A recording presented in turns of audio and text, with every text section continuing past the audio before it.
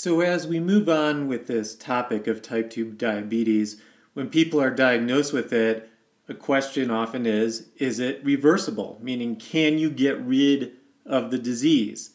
And the answer is yes, you can definitely get rid of the disease. So as many of you know, I'm a certified personal trainer, and if people become totally committed to weight loss, diet, and exercise, there is a certain percentage of people that will reverse this disease. Now, not everybody, okay? Some people, their beta cells and other factors have burnt out and they don't have type 2 diabetes because they are obese. But let's just take the population with severe insulin resistance and severe obesity, or even mild obesity in some cases. We know that population, a certain percentage of those people won't be diabetic if they do everything right.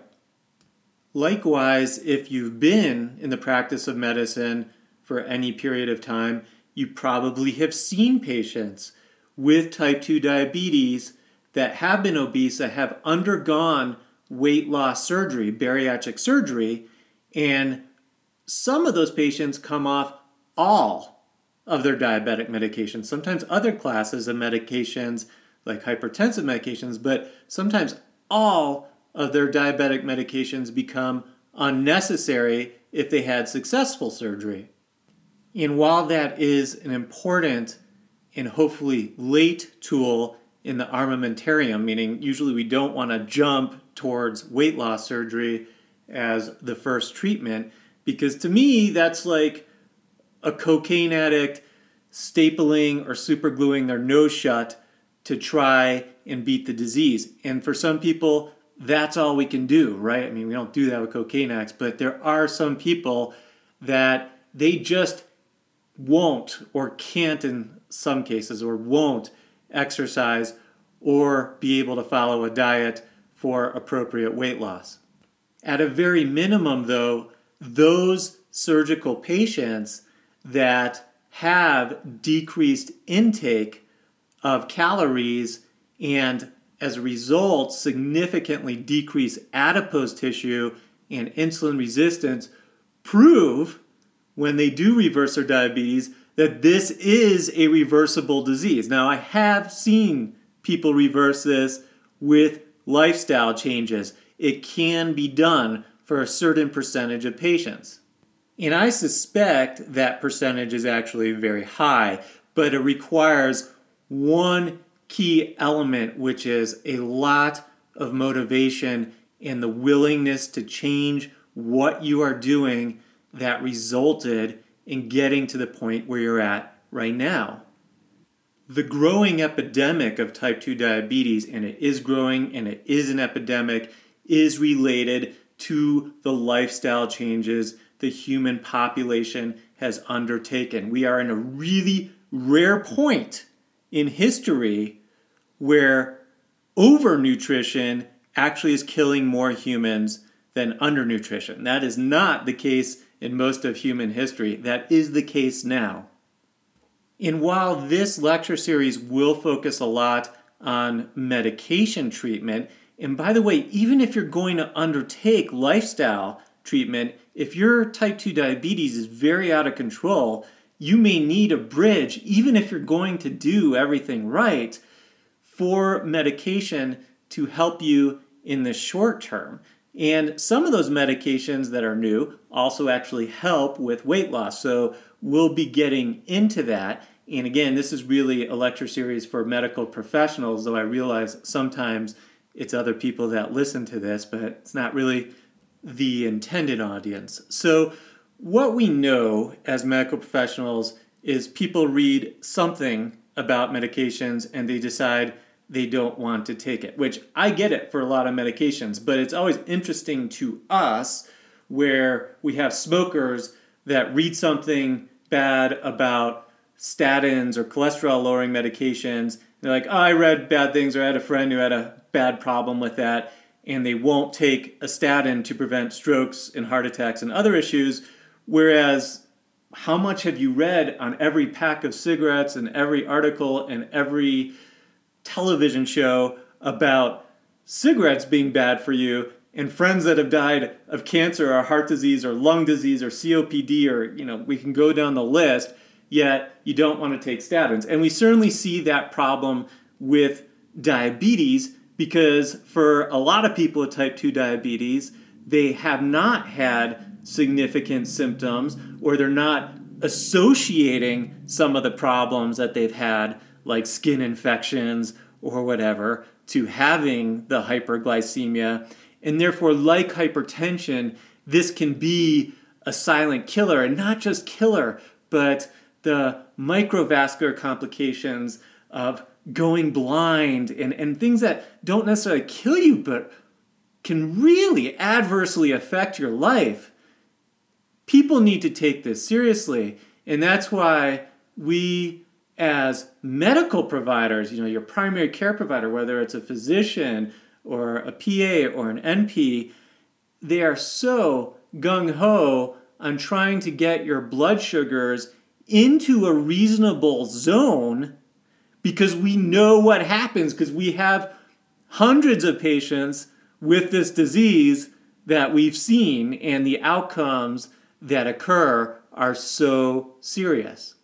And so when we see this psychological block with patients where, I don't really feel symptoms, so I don't need to take it, or I read this, that, and the other, as if you haven't read about the importance of increasing vegetables in your diet, the importance of aerobic activity, of lifting weights, of avoiding unnatural foods that come in boxes, in cans, in packages.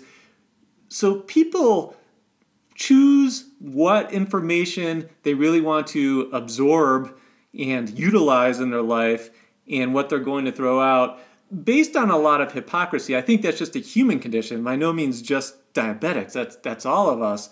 But there's often not a lot of logical flow that's happening in that pick and choose process. And that's why physicians, nurse practitioners, PAs often spend a lot of clinic time just trying to convince people the importance of taking their medications, of being compliant, and why this disease, and it is a state of not being at ease when you start getting foot infections where you need amputations, or going on dialysis because your kidneys are failing, or having a stroke and being in a nursing home with your left side down and not able to walk for the rest of your life.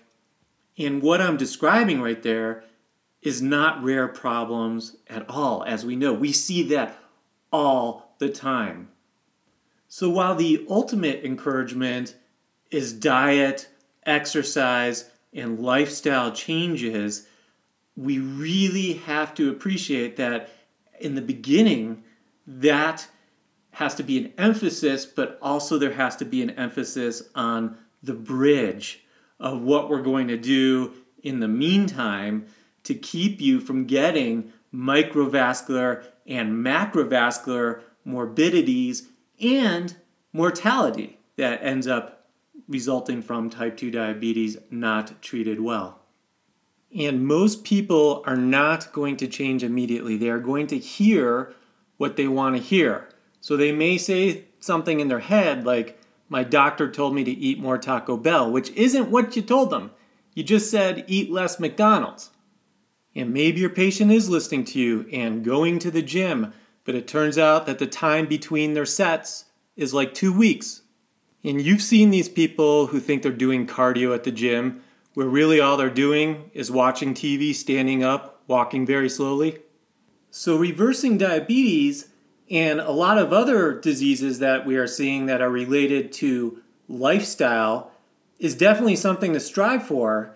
It's just you have to be practical about how quickly and how motivated somebody really is to do that.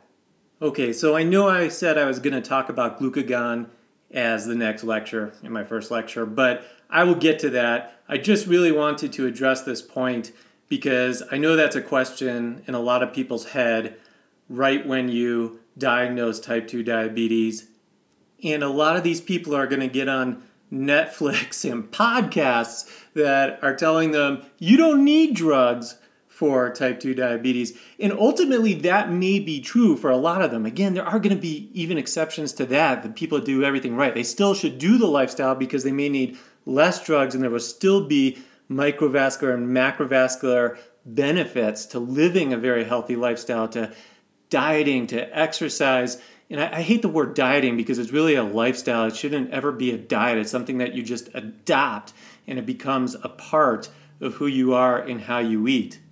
And there are some people with mild hyperglycemia, mild type 2 diabetes, where that can be the very first thing that you jump into is lifestyle, exercise, dietary changes for the long term, and that may totally work. People may be motivated right off the bat and get it right. But for those that are presenting already with complications or hemoglobin A1C of 11, to think that right from the beginning lifestyle changes is going to make everything fine, I think is a dangerous thought process. All right, so as these lectures move on, I'm sure I will throw in specifics about certain dietary changes for weight loss and exercise tips, and I've done many lectures, even on this podcast, just about exercise. So I don't want it to seem like I'm ignoring this topic or over-medicalizing diabetes. It is a medical issue. It requires medical care. And listen, if you have type 1 diabetes, it wasn't lifestyle induced at all. Again, we're not going to be talking too much about type 1 diabetes, but the public has to be very careful in saying diabetes is totally reversible because there are types of diabetes that are not as of 2018. And one of the things that drives type 1 diabetics crazy are these lay press articles or people thinking they understand diabetes when what they're really talking about is type 2, and it's a totally different beast. And that's why I even mention it, because we don't appreciate how much that can drive someone batty if they're told by a friend or somebody who thinks they understand nutrition, hey man, if you just change things up, you'll be okay. And it's like, no, I've needed insulin since I was 6 years old because my beta cells were totally destroyed. So I can understand the frustration in the type 1 diabetic community about a lot of these issues. They're very valid. Okay, so with all these viewpoints now expressed, and I just had to get that all out there, we can now move on to the pathophysiology and treatment of type 2 diabetes. So I will catch you on the next round. Dr. Gil Peratt, I'm out of here for now.